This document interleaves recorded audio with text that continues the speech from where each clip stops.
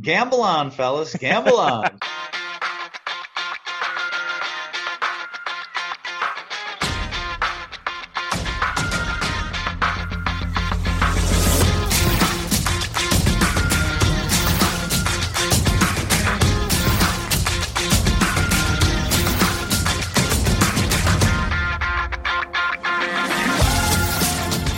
Welcome again to Gamble On, the weekly gambling podcast presented by USBets.com. I'm Eric Raskin, US Bets Managing Editor and Media Director, and I'm joined by our senior analyst, Pulitzer Prize finalist, John Brennan. And we're coming to you early this week, as we do every year on Thanksgiving week, because we will be off on Thursday, and I will no doubt be watching for about the 30th time the greatest Thanksgiving movie ever made, Planes, Trains, and Automobiles. It's also my favorite Steve Martin movie, although it's close. He has a lot of good ones. I'm going to steal a bit from Cousin Sal's podcast and set some silly odds. You tell me what you're betting on, John, for best Steve Martin movie. I have Planes, Trains, and Automobiles as the favorite at plus 150, The Jerk plus 300, Parenthood plus 400, The Man with Two Brains plus 500, or you can take The Field at plus 200. Where's your money going, John? Eric, I don't want to live in a world where P, T, and A. Wait, that's an unfortunate acronym that takes me back to being a teenager and watching primetime television in the 1970s. Doesn't win.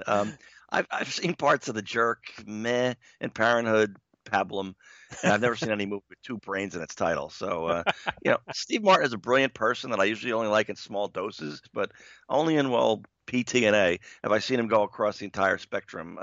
I think I've read that he's been good in some more serious roles, but to me, that's not his wheelhouse. So I go with Planes and Trains, and then The Field might have a better shot than I want to admit. Okay. Yeah, I can't disagree with any of that. Obviously, I'm with you on PT and A. I believe it was 2 Thanksgivings ago that my kids watched Planes, Trains, and Automobiles for the first time, and my in-laws were over.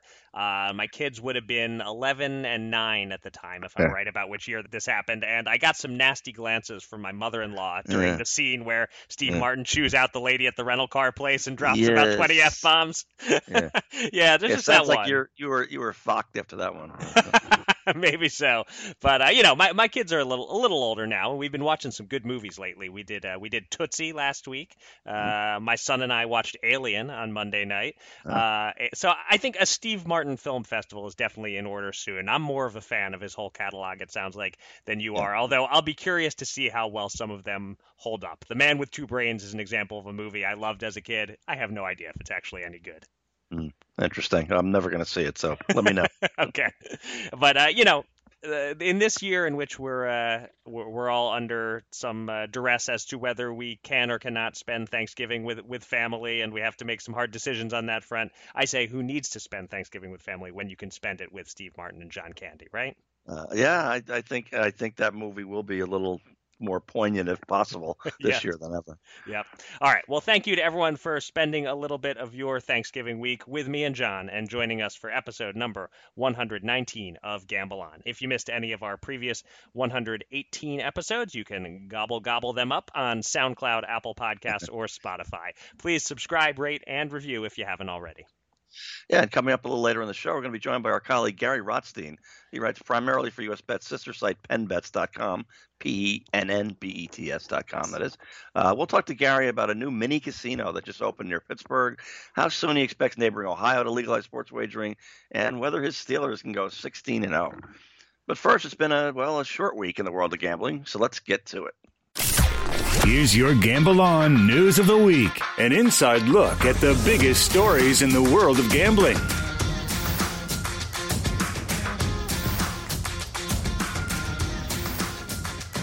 Even though it is, as John just said, a shortened podcasting week, we do have a few news stories worth covering, and we start with a follow-up to 2 stories we've been covering the last couple of weeks, casino closings and October revenue. And for both, we're focusing this week on Nevada. On Sunday, Governor Steve Sisolak, who is COVID positive, held a virtual press conference to announce new restrictions in the state. And the notable one for casinos is a drop from 50% capacity limits to 25%, putting Las Vegas on even footing with Atlantic City. Sisolak said he doesn't want to have to shut casinos and other businesses down entirely, but if COVID numbers don't start to improve in the next 3 weeks, he might have to take more drastic steps. The other Nevada news is that October revenue is in, and while overall gaming revenue is way, way down year over year, as you'd expect, sports betting handle keeps climbing from $575 million in September to a new Nevada record $659.2 million in October, up more than 20% compared to October 2019. So much for legalizing sports betting in other states hurting sports betting in Nevada. Nevada ranks number 2 in the country still for sports betting, behind New Jersey, but ahead of Pennsylvania, and this increase effectively guarantees that sports betting will surpass $3 billion in October handle nationally. It's tracking toward probably about $3.2 billion. John, any comment on that big betting handle figure? And what's your guess as to whether Sisolak is going to be announcing more severe restrictions 3 weeks or so from now? Yeah, I was one of those people going back 5 or 6 years who did wonder if some whales from the New York City area would cut back on travel to Las Vegas, if New Jersey and Atlantic City specifically, for those who wanted the in-person experience, would become a legal alternative. I wasn't convinced of that, but I thought it was a real possibility. But now in the COVID-19 era, Vegas sports betting business is still booming. And I'm skeptical that many whales who used to fly first class from LaGuardia to Vegas and back every other weekend are still doing that. So how does the number go up so much? I'm not sure. Although some of the whales may have just moved there ahead of the Northeast winter months. I don't know. That takes me to what does the Nevada governor do, which is the really important one. Yeah. I want to bet on the weather being a savior there. My very amateur scientific expertise has a good vibe for outdoor dining and a really bad one for indoor. But wait, I went the extra mile here. I checked the 10-day Vegas forecast now. Highs in the low 60s every day and no chance of rain. I remember on my 1990s NBA short road trips in the winter getting just that weather a couple times, maybe in Oakland or Atlanta or Orlando, someplace like that. And I basked outside like a turtle on a log for an hour. I thought it was great. But I fear Vegas residents, with the thinner blood, will find even, 62 as a high a little bit daunting, especially if, God forbid, there's a slight breeze, So that puts me back on the fence as to whether they're going to be okay or not. But a complete Las Vegas Strip shutdown, I can't see it. I mean, how about appointment-only gambling with very high minimums and every whale gets a daily test? I mean, I think they'll resort to something like that in the worst-case scenario rather than shut it down again. Right. So I'll before I get to the COVID stuff, I'll just quickly say about the sports betting numbers. Should note that mobile betting accounted for 57.1% of the handle, which is extremely low compared to any other state that has both land-based and mobile options. Nevada still has that in-person registration requirement, and so you can see the impact of it in that number. It makes you wonder if Nevada dropped that, it might still be a tight race every month between Nevada and New Jersey for the top sports betting state. But yeah, the COVID situation is the main thing to talk about here, and there are just no easy solutions in an industry that depends so heavily on social interactions, parties, nightclubs, restaurants, getting drunk and gambling, etc. Vegas will suffer enormously no matter what you do until there's a vaccine that a majority of people have access to. And even then, I think the town will continue to suffer somewhat for a while, as there will probably be some degree of mask rules and social distancing measures that make Vegas not quite feel like Vegas. So, I think a reduction to 25% on casino floors is a good step, but, Sisolak describing that as aggressive, that's a pretty big reach to me. These still aren't aggressive steps that he's taking, but he's trying to serve both masters, from those who basically say we have to live our lives and ignore COVID and what matters most is the economy, to those who want to go into a total lockdown for a month or two to get the numbers under control. So he can't really win. I definitely wouldn't term what he's doing aggressive, but he's doing something, and I think at this point he has to at least start doing something. I tend to agree with you that a full Vegas shutdown is unlikely. It's just a total last resort if Vegas becomes like the epicenter of viral spread. Yeah, I think the big problem is, for any of us who've been to Las Vegas and aren't, still tripping the light fantastic, as they used to say. You go down at 10 a.m. to the general store or whatever to grab something, and there are plenty of people wandering around, with these, yards of beer or God knows what, margaritas, whatever. And It's just like they go there. There is no reality. It's just completely some bizarre fantasy world, forget your troubles and all that. And yeah, I agree with the suffering in the sense that even if it's fairly safe in the spring or the summer, and maybe there's still mask requirements. Like if you're walking around with a mask, that's real, Mm-hmm. and that's smart. But nobody goes to Las Vegas to get smart, so I do worry about them, for much of 2021. Yeah. And I'll note that 5 strip casinos now have done the closed from Monday to Thursday thing, that they're only open on weekends, which, it's obviously bad for the employment levels or the employees specifically, even if the casinos are losing less money this way. The other thing that I want to just note is that apparently hotel rooms are incredibly cheap right now, understandably. I'm not encouraging anyone to travel to Vegas, but if you're on a limited budget and you'd always wanted to stay in a fancy room at one of the upscale hotels, but you couldn't pay $300 or $400 or $500 a night for it, apparently some of the swankiest hotels in Vegas now cost like $100 or less a night. So do with that information what you will. Yeah, I once went to Park City, Utah, and it was in September, and I stayed at the place where NBC, Katie Couric and Al Roker Mm-hmm. did the Winter Olympics filming, and in September it was like $89 a night. Yeah, and this is a $500 a night, winter Wonderland type thing, and Vegas is even cheaper. Of course, I didn't have any risks going there at the time, so Right. but hey, there's nothing wrong with you mentioning it.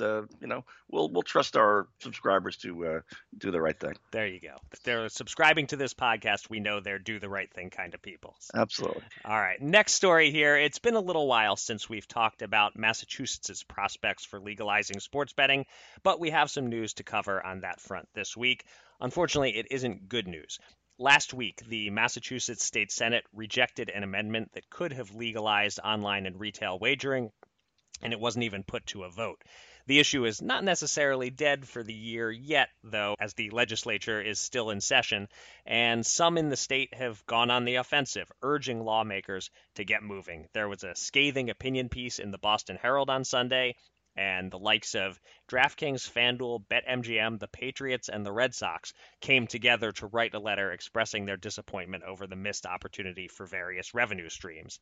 The group wrote, quote, "We are urging you to pass sports betting legislation as part of the economic development bill currently in conference committee. Quite simply, Massachusetts can't afford to wait. This is a unique moment for the legislature to act to protect consumers, create jobs, and generate an estimated $500 million in direct annual tax revenue to the Commonwealth."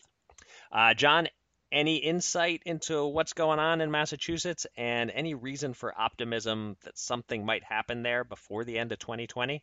Well, whenever I see the claim of huge numbers like that, I still grimace. Look, there are many reasons to support legal regulated sports betting. But as I've noted before, no state's going to come close to solving its budget woes just because they legalize and tax sports betting. That's just not the best way to go.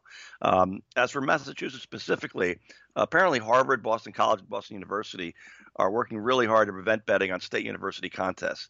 That's what won the day in New Jersey and a couple other states, of course. Right. I wonder if the Bay State solution might be that very path. I mean, how much revenue are Massachusetts college games going to generate versus the Patriots, Red Sox, Celtics, and Bruins? And I suspect they have the same issue that New Jersey did, where there's so many Rutgers alumni in the legislature. Think about how many alums are for those 3 schools alone. Yeah. And you have a lot of legislators who don't really care about this. I don't blame them. It's not the most important thing on their plate. It wasn't last year, and it sure as hell isn't in 2020. So I would think that might be the way to go. Just say, let's punt on that. We're not giving up that much revenue, and we'll get the vast majority of it anyway. And that's like a compromise to people who aren't legislators who aren't really that in favor of it. So I think that's their best bet. I haven't read or seen anything that tells me that they've thought of that yet, but that's free advice. Yeah, hopefully somebody's listening, because I think that makes a lot of sense there. When we talk to Gary Rotstein shortly, we're going to ask him about Ohio. These are the 2 states, Massachusetts and Ohio, that have a chance to do something this year, but are dragging their feet. In terms of neighboring states with online sports betting, Ohio is more or less surrounded at this point. Yeah. Massachusetts, not quite yet. A couple of smaller states, Rhode Island and New Hampshire, they both have it, but Maine was about to have it, and it got vetoed. Connecticut has been inching along pretty slowly, just like Massachusetts. And, of course, New York doesn't have mobile and probably won't anytime soon. It might happen before long in Massachusetts, but it kind of feels like until Connecticut legalizes online sports betting, there might not be an overwhelming enough feeling for Massachusetts lawmakers that they need to spring into action and keep up. But this would certainly be a big one. Boston folks like their sports, I've heard. So Massachusetts is the biggest Northeast domino left to fall, other than New York adopting mobile. Yeah, it's got to be tough if you're a DraftKings lobbyist. I mean, That's their home state. It's a home game. You got to win that one. You got to win it no matter what. And it's kind of like the powers that be. Frankly, I got to be thinking, look, I don't care how it happens. I just want to hear that it happened. Yeah. And if it doesn't happen, then it's not good. So they're in a tough spot. Yeah. All right. For our third and final story this week, I'll introduce the topic by reading you the headline of our colleague Brett Smiley's recent story on sportshandle.com. Why Bally's sports betting-minded deals are a much bigger deal than you think. The mobile sportsbook Bally's Bets is coming soon, expected to be the second quarter of 2021, and the company has made several deals in advance of that. There's a media deal with Sinclair Broadcast Group, an acquisition of Bet.Works, which will handle the tech and operation of the betting app, and acquisition of new properties in various states to provide additional market access. Parent company Twin River clearly believes in the Bally's brand, and the company is investing heavily in this crazy idea that there's money to be made in mobile sports betting. So, having read Brett's article, what do you think, John? Are these Bally's maneuverings a big deal? Can that brand, which I personally associate with one of Atlantic City's least enticing casinos, be a player on the national stage? Yeah, well, first off, that article is a must-read for anyone in the U.S. gaming industry. There's so much to unpack there that I didn't even understand. So I think the rest of us are in the same boat. I associate the Bally's brand with its 1980s era workout gyms, as well as the most likely Atlantic City casino to close for most of the past 15 years per industry insiders, close quote. So that doesn't seem great, but it's a pretty well-known name, and no one outside of maybe Rhode Island knows much about Twin River. So right. I would have gone with a ballsy Bally's headline, I think, because that's what this is. I've chronicled a number of business deals at the level of this, hundreds of millions and billions over the years, and I enjoy covering it. Just to say, football fans enjoy the product, but in almost all cases after age 25 or so, you have no interest in putting on a helmet. These big money plays also are not for the faint of heart, just like that. And I've noticed these deals never, ever, looking back 10 years later, seem to come out, that's kind of okay. They either soar to unbelievable heights or they come crashing to earth with, corporate and personal bankruptcies all around. Yeah. Not my style at all, but I sort of admire the big gamble in all its forms. Yeah, ballsy Bally's indeed. I never really thought about the fact that is an anagram. Yeah. although I don't know what to do with the apostrophe once I change it to ballsy. But the market access aspect of this is big. Bally's owns casinos in 10 states, including some important states for online sports betting, New Jersey, of course, but also Indiana and Colorado. So that's certainly a key feature here. It's interesting. Smiley wrote about what you mentioned at the top about how when people hear the name Bally's, they think of Bally's Total Fitness and the old commercials for it. I don't personally make that association first, as I said already. To me, I think of sort of a meh casino, and to me, a sort of an outdated casino brand. But, it's never too late for a reinvention. And I have to say, the name Bally's Bets does roll off the tongue. It's a starting point. But, the market's getting crowded everywhere. So while I think they're smart to invest in mobile sports betting, they have to be realistic about their market share. Like, it would be a pretty big shocker if we look up in 5 years and it's DraftKings, FanDuel, and Bally's Bets leading the way. I don't think that's where we're headed here. Yeah, but Brett makes the really important point that this marketplace is so enormous, and it's going to continue to get so enormous that you don't need to be one or two to come out a winner on this. Yep. It's time to welcome a special guest from the world of gambling. Let's get to the Gamble On interview.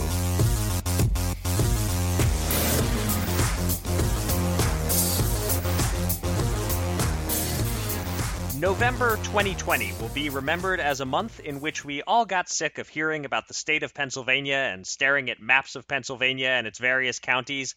But our guest right now doesn't have much choice. He can't tune out all Pennsylvania-related news as he covers the Pennsylvania gaming industry for a living. We now welcome back to the podcast the senior editor for PennBets.com and a contributor to US Bets and our other sites as well, a former writer for the Pittsburgh Post-Gazette, and the only member of our staff whose favorite NFL team is undefeated, Gary Rotstein. Gary, welcome back to Gamble On. Hey, thanks for having me. So we're recording this interview late in the day Tuesday, and this morning you were at the grand opening of the live mini casino in Westmoreland County, the first mini casino to open in the state. Two questions. What were your impressions of the casino? And was the feel any different now as COVID concerns are rising again as compared to when you visited casinos over the summer? It's a nice place. The people who run it from Cordish, the Cordish companies, they actually don't like the term mini casino because they feel like that conveys less than what it is. And they have a point to an extent. It is literally smaller in that there's a cap of 750 slot machines and 30 to 40 table games. So it's maybe about 1/2 to 1/3 the size of our bigger casinos in the Philadelphia area and Pittsburgh area. But to walk in and take a look, you see high ceilings and lots of slot machines, lots of table games, a couple of very nice restaurants, and a beautiful kind of television wall for viewing sports in their FanDuel sportsbook. So the people I talked to, the patrons I talked to who were there, were very happy with the place. None of them seemed to feel like it was less than what they wanted in a casino. And to many of them, they actually like the size. I think for some people, especially if you're not like a big city person and like a big gambler, and you walk into some of the casinos, you can feel a little lost or intimidated, and they kind of like the more intimate sense here. Okay. From the COVID standpoint, it's a little hard to compare these because this is a brand new place. It's starting out from scratch, and they could really do things state of the art instead of having to rejigger on the fly like the other casinos. So they're very proud of the not just the basic sanitary wipes and masking requirements and everything that everybody's doing, but the amount of plexiglass is so extensive, and the air filtration system, I heard people comment on, that it feels really clean and the place looks really clean, and there seems to be a lot of cleanup going on. And so none of the people or patrons I talked to, employees, really felt that worried about the COVID, but I think part of that is the extent to which we're talking about a gambling industry. We're talking about people who are risk takers by their nature, and the hardcore gamblers are the ones coming back first to use these places. The ones I'm not able to interview, the ones sitting at home who aren't there, and I guess Right. there are a number of people like that. Yeah, and in the article that you wrote about your experience at the casino on the opening day, that one really interesting thing that you included in there was the note about how the slot machines have sensors that when someone gets up from the machine, the cleaning staff is basically notified that someone's gotten up and it's a good time to come clean the machine before the next person sits down. I don't know if that's been used anywhere else or if that's just a state-of-the-art thing that they're doing because it's a new casino, but that was something I hadn't heard of anywhere else prior to reading it in your article.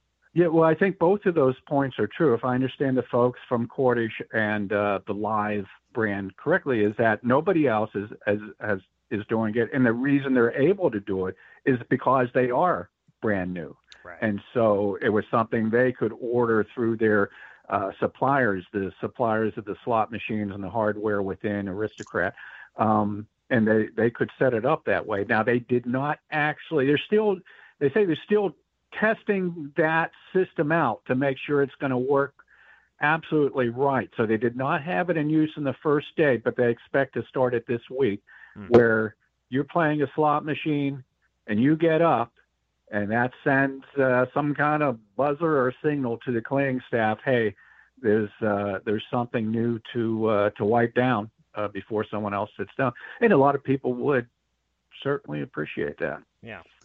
Okay, Gary, I think you're pretty much, as a Jersey guy, I was a little bit confused about what the heck a mini casino is, but I think you've explained that well, and you kind of sold me on it. I wonder if New Jersey should be thinking about that too. But there's another aspect of Pennsylvania that I don't know if this is unique, but it's certainly unusual, and just the name of it blows my mind.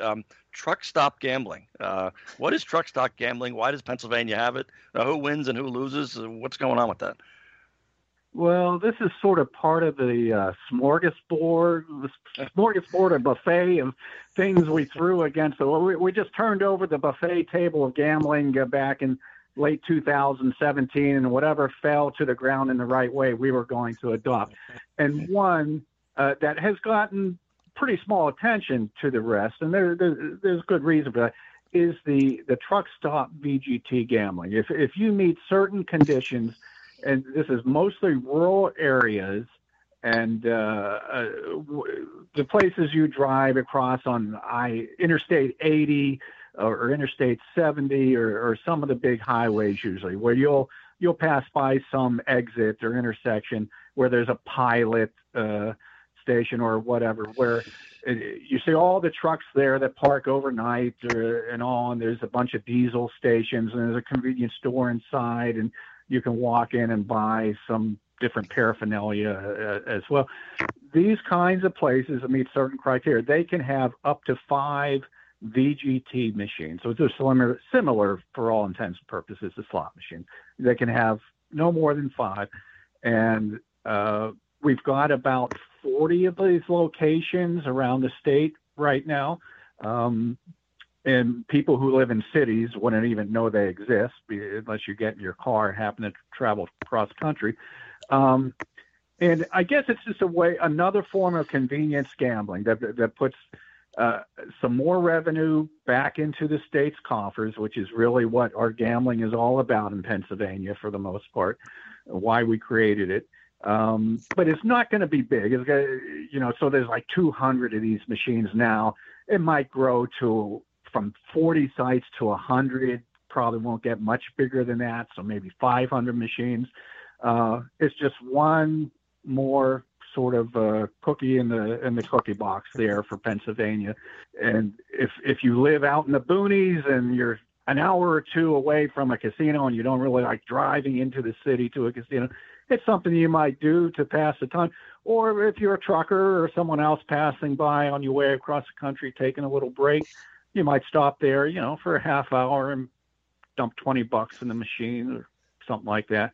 It's not a big deal, and I don't see many other states wanting to adopt that particular thing. Yeah, I think now I'm understanding it. I'm picturing the trucker pulls into the Pilot parking lot, and he walks into the convenience store, and somebody basically picks him up, turns him upside down, shakes him a little bit, and all the coins that come flying out go into the state treasury in Pennsylvania. All right, that makes some sense. There you go. It's kind of an alternative to when you stop in there at the convenience store, an alternative to buying that scratch-off ticket that you're almost certain to lose. It's just maybe a more fun version of that, perhaps. Exactly. And we've, of course, got all these illegal places or gray area places around the state that are closer to the cities in many cases, where you walk into, a convenience store or some kind of outlet that's also selling lottery tickets, or a bar, and you'll see certain types of machines there that are not technically supposed to pay out prizes in the way of cash to people who play them.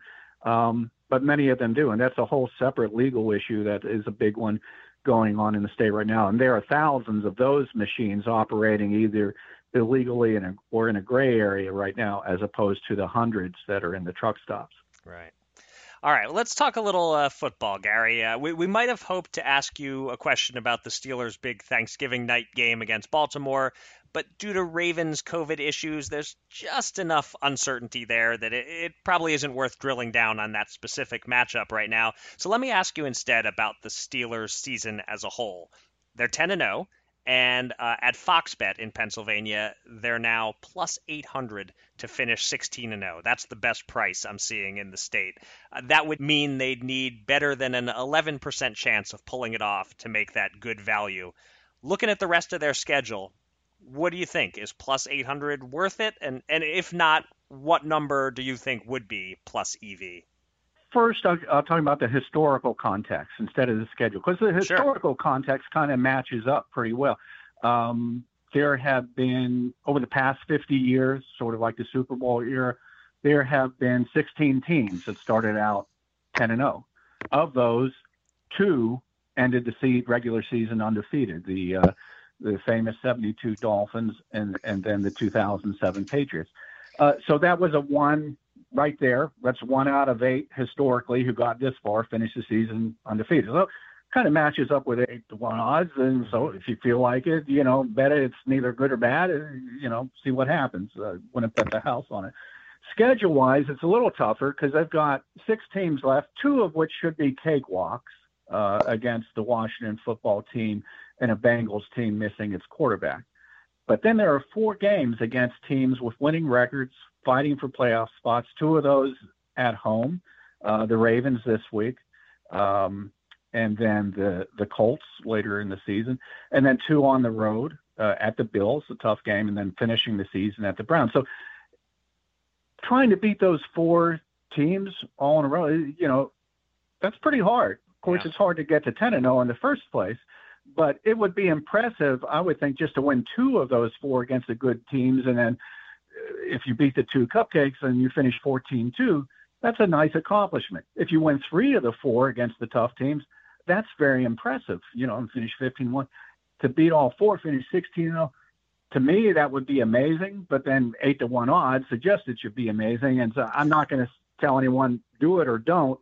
The odds maybe kind of match up right, though, seems to me. Right. Yeah. So I guess when you explain it that way, if you take the 2 cupcakes as automatic wins, which they aren't, but close enough, it's a sort of a 4-game parlay if you consider the others all somewhat close to coin flips, in which case 8-1 is not really good. 8-1 would be good if you could still get it after they beat the Ravens, if they beat the Ravens. Then a 3-game parlay, 8-1, that's about right. But it sounds like the sports books have still kind of got the edge here on you if you try to bet. They've got the edge. Right. They always do.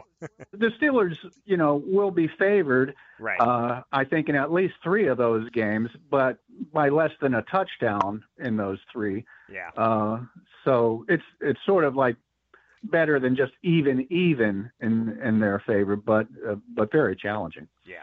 All right. Now, Gary, Pennsylvania taxpayers such as yourself, I think have to be enjoying Ohio's struggling efforts to legalize, regulate, and maybe most importantly, tax sports betting. Kind of as much as New Jersey residents appreciate even more neighbors from New York crossing into that state to pad our treasury as well. It turns out that while there is sports betting in New York State, it turns out a lot of New York City residents don't really want to make a 200-mile round trip schlep up to the Catskills just to make a bet when they can go right across the Hudson River and do it in New Jersey. So I'm wondering, and I don't see New York adding mobile sports betting maybe for years, but I'm wondering about any odds on how quickly Ohio, it's too late for quickly, isn't it, at this point? But, when possibly Ohio might legalize sports betting. I don't have a good crystal ball on that. I'm not close enough to fall in that sense.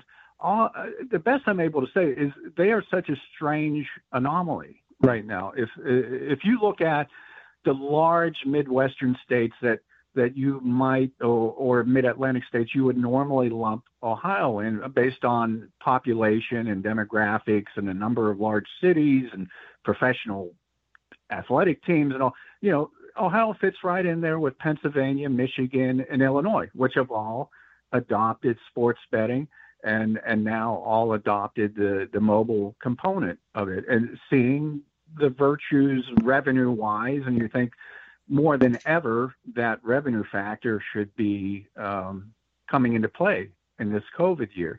And so the reason it doesn't fit in doesn't make any sense to me. And then it's even more strange. You think, well, okay, Ohio's a little bit more conservative, really, than Pennsylvania, Michigan, Illinois. It's more Republican than Democratic.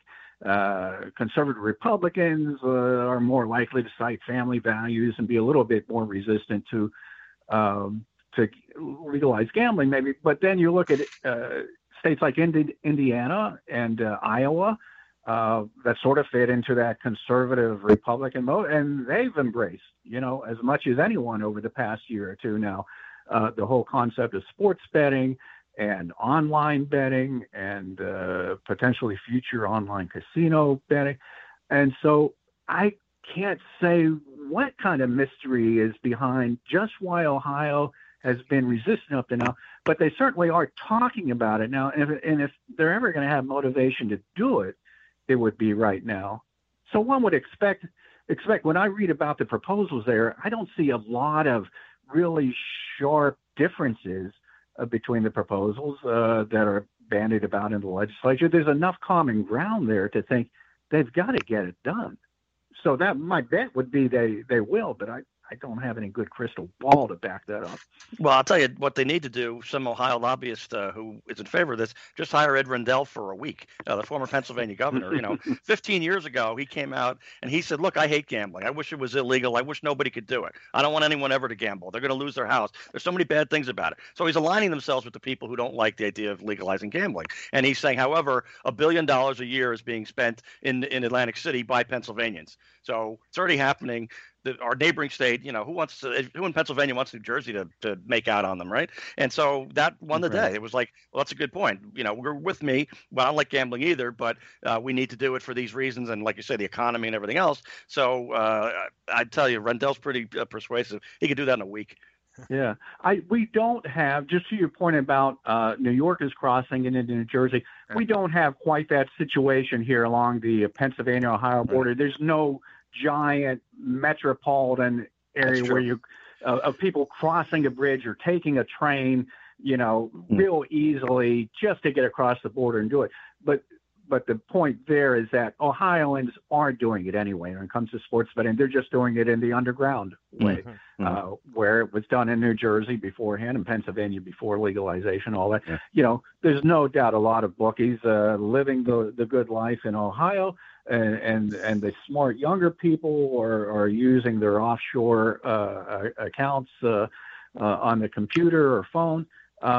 So it's all going on. So it's not like somebody is preventing sports betting from taking place. They're just giving up the potential windfall that the state could generate by taking it out of the black market.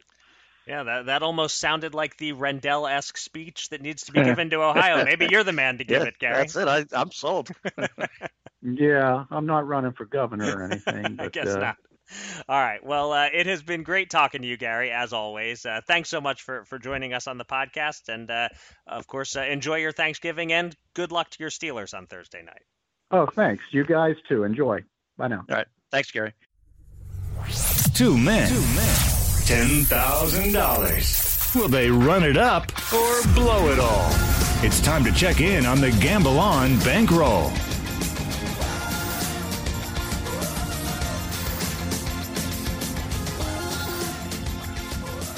We'll get to the Fast Five shortly, much as I'd like to skip it entirely this week. But first, let's update our shared bankroll, and I'm sad to report that the losing streak is now up to 4 weeks in a row. Last podcast, before this one, I broke even while John went over, and this time it's my turn to drag us down. John broke just about even on his 2 college football games. Florida didn't cover, but Indiana did, so we lost a small vig of $7. But my bets both lost. Kyler Murray didn't come close to that 58.5-yard rushing prop. He had by far his worst rushing game of the season, just 15 yards. And my Eagles-Chiefs moneyline parlay flopped because the Eagles lost.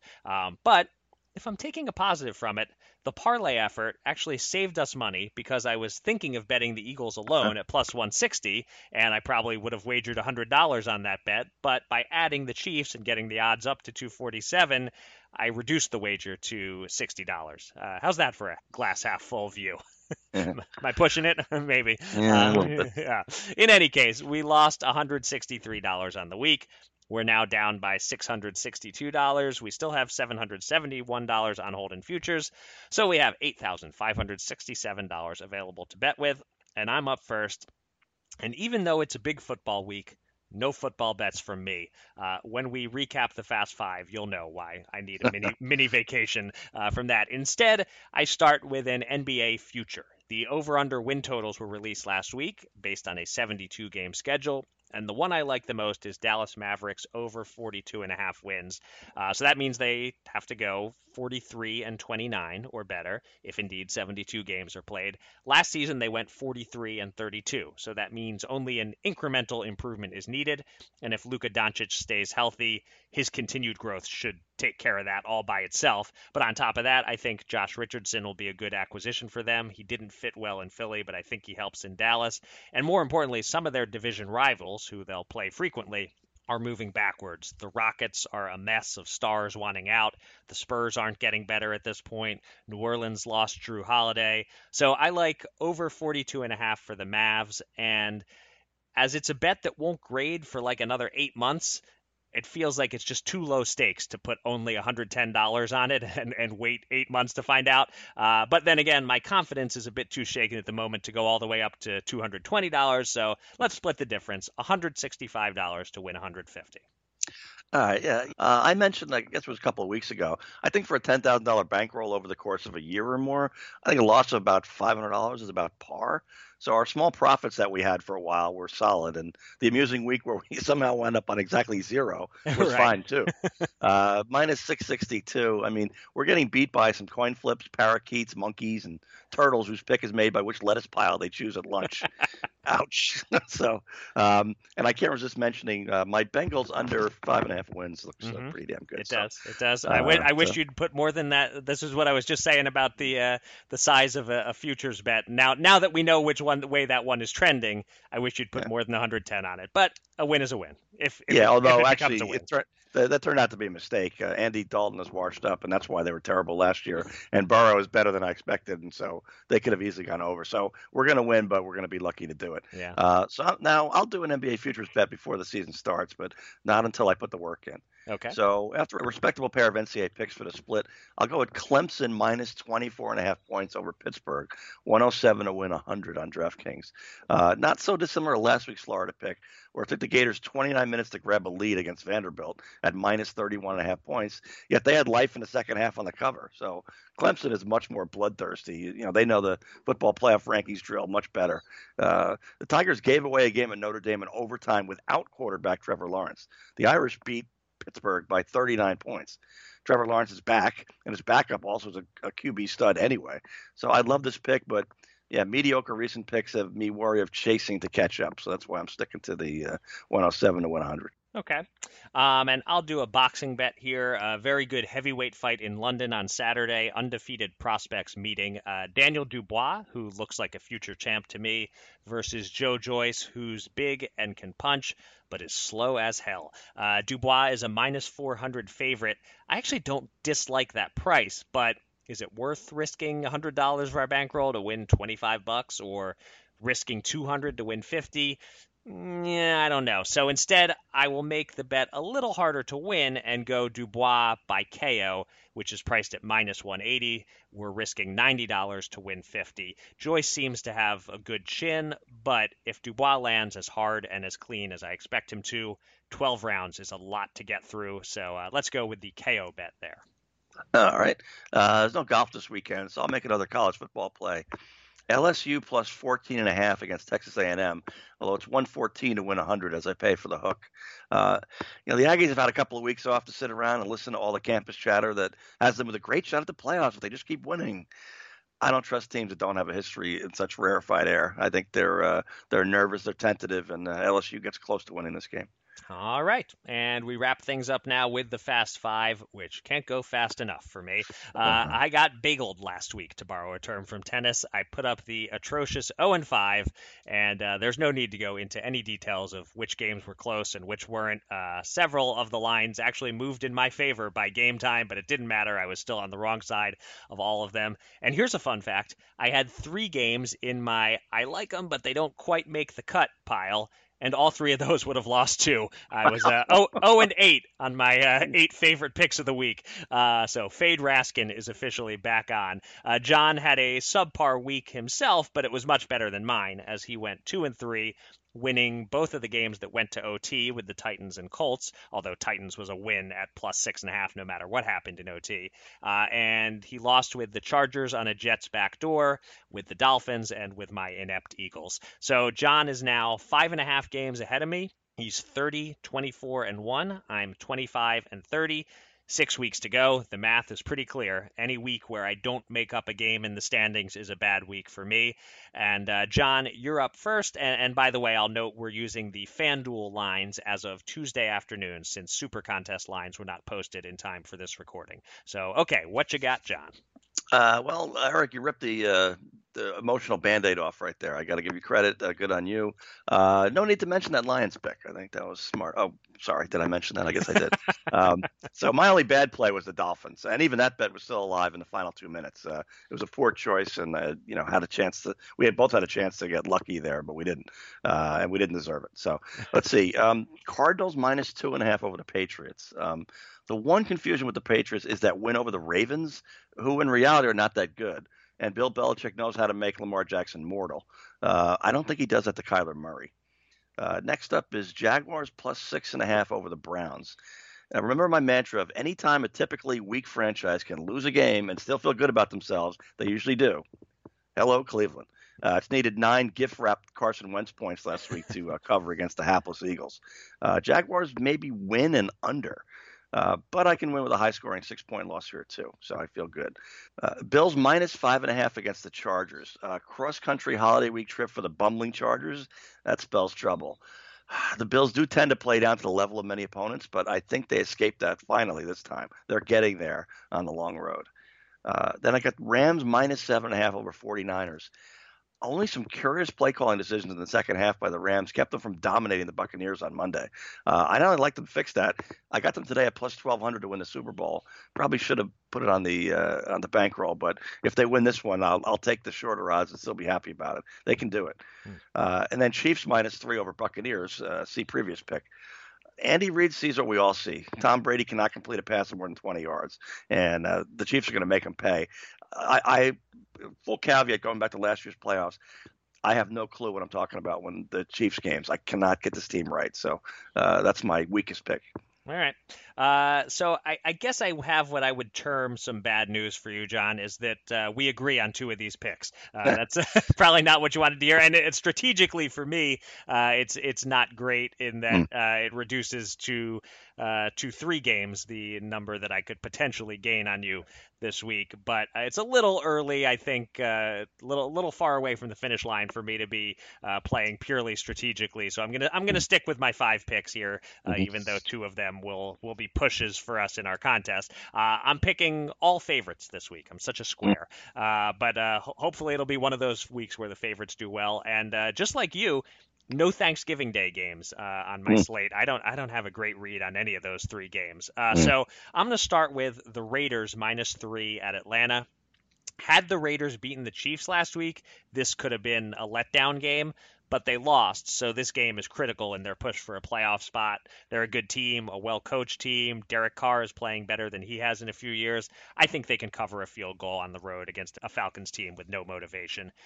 Next, one of our picks that we have in common, I'm surprised the Bills are only -5.5 against the Chargers. Same thoughts as you. West Coast team traveling east, winter weather starting to set in, Bills off a bye. We know they're a good team. They should be hungry after the Hail Murray. And the Chargers, well, this ain't the Jets they're playing. So I think Buffalo wins by double digits here. I've got another 5.5-point favorite, the Giants at Cincinnati. This isn't really a vote of confidence in the Giants. It's just that Joe Burrow was about the only good thing the Bengals had going for him, and now he's done. And I did a bunch of research on just how bad Ryan Finley has been. And then right before we started recording, I saw that instead Brandon Allen will be starting. I don't even know if I know who Brandon Allen is. I see he played for the Broncos a little bit at some point. I just have to trust that he's not an NFL starter level quarterback, and the Giants will win this one handily. My third straight 5.5-point favorite, I'm going with the Saints at Denver. On the one hand, Denver has a good defense, and they have a full game of tape now on Taysom Hill. I could see them having success against him. On the other hand, Sean Payton is a smart coach, and he'll mix things up with Hill. And the Saints still have Alvin Kamara and a now healthy-looking Michael Thomas. They've won their last 3 by 15, 14, and 35 points. They're winning and covering. I think they do it again in Denver. And that leads to my last pick, a team that's been winning but not necessarily covering, the best team in football, or at least the best offense in football, maybe the best overall team, our second shared pick, the Kansas City Chiefs. They're in Tampa, and I think the line is a half point or a point too low here at -3. The Chiefs are going to score points. I think they'll score enough to cover that. And if they push, well, for me, a push feels like a win these days, so I'll take it. Percentage-wise, you're actually right. All right, that will do it for this episode of Gamble On. Thanks to everybody out there for listening, and thanks again to our guest, Gary Rotstein. You can find me on Twitter at Eric Raskin and John at Bergen Brennan, and follow US Bets at US_bets. Go to usbets.com for all the latest news and analysis from the world of gambling, and subscribe to this podcast on SoundCloud, Apple Podcasts, or Spotify.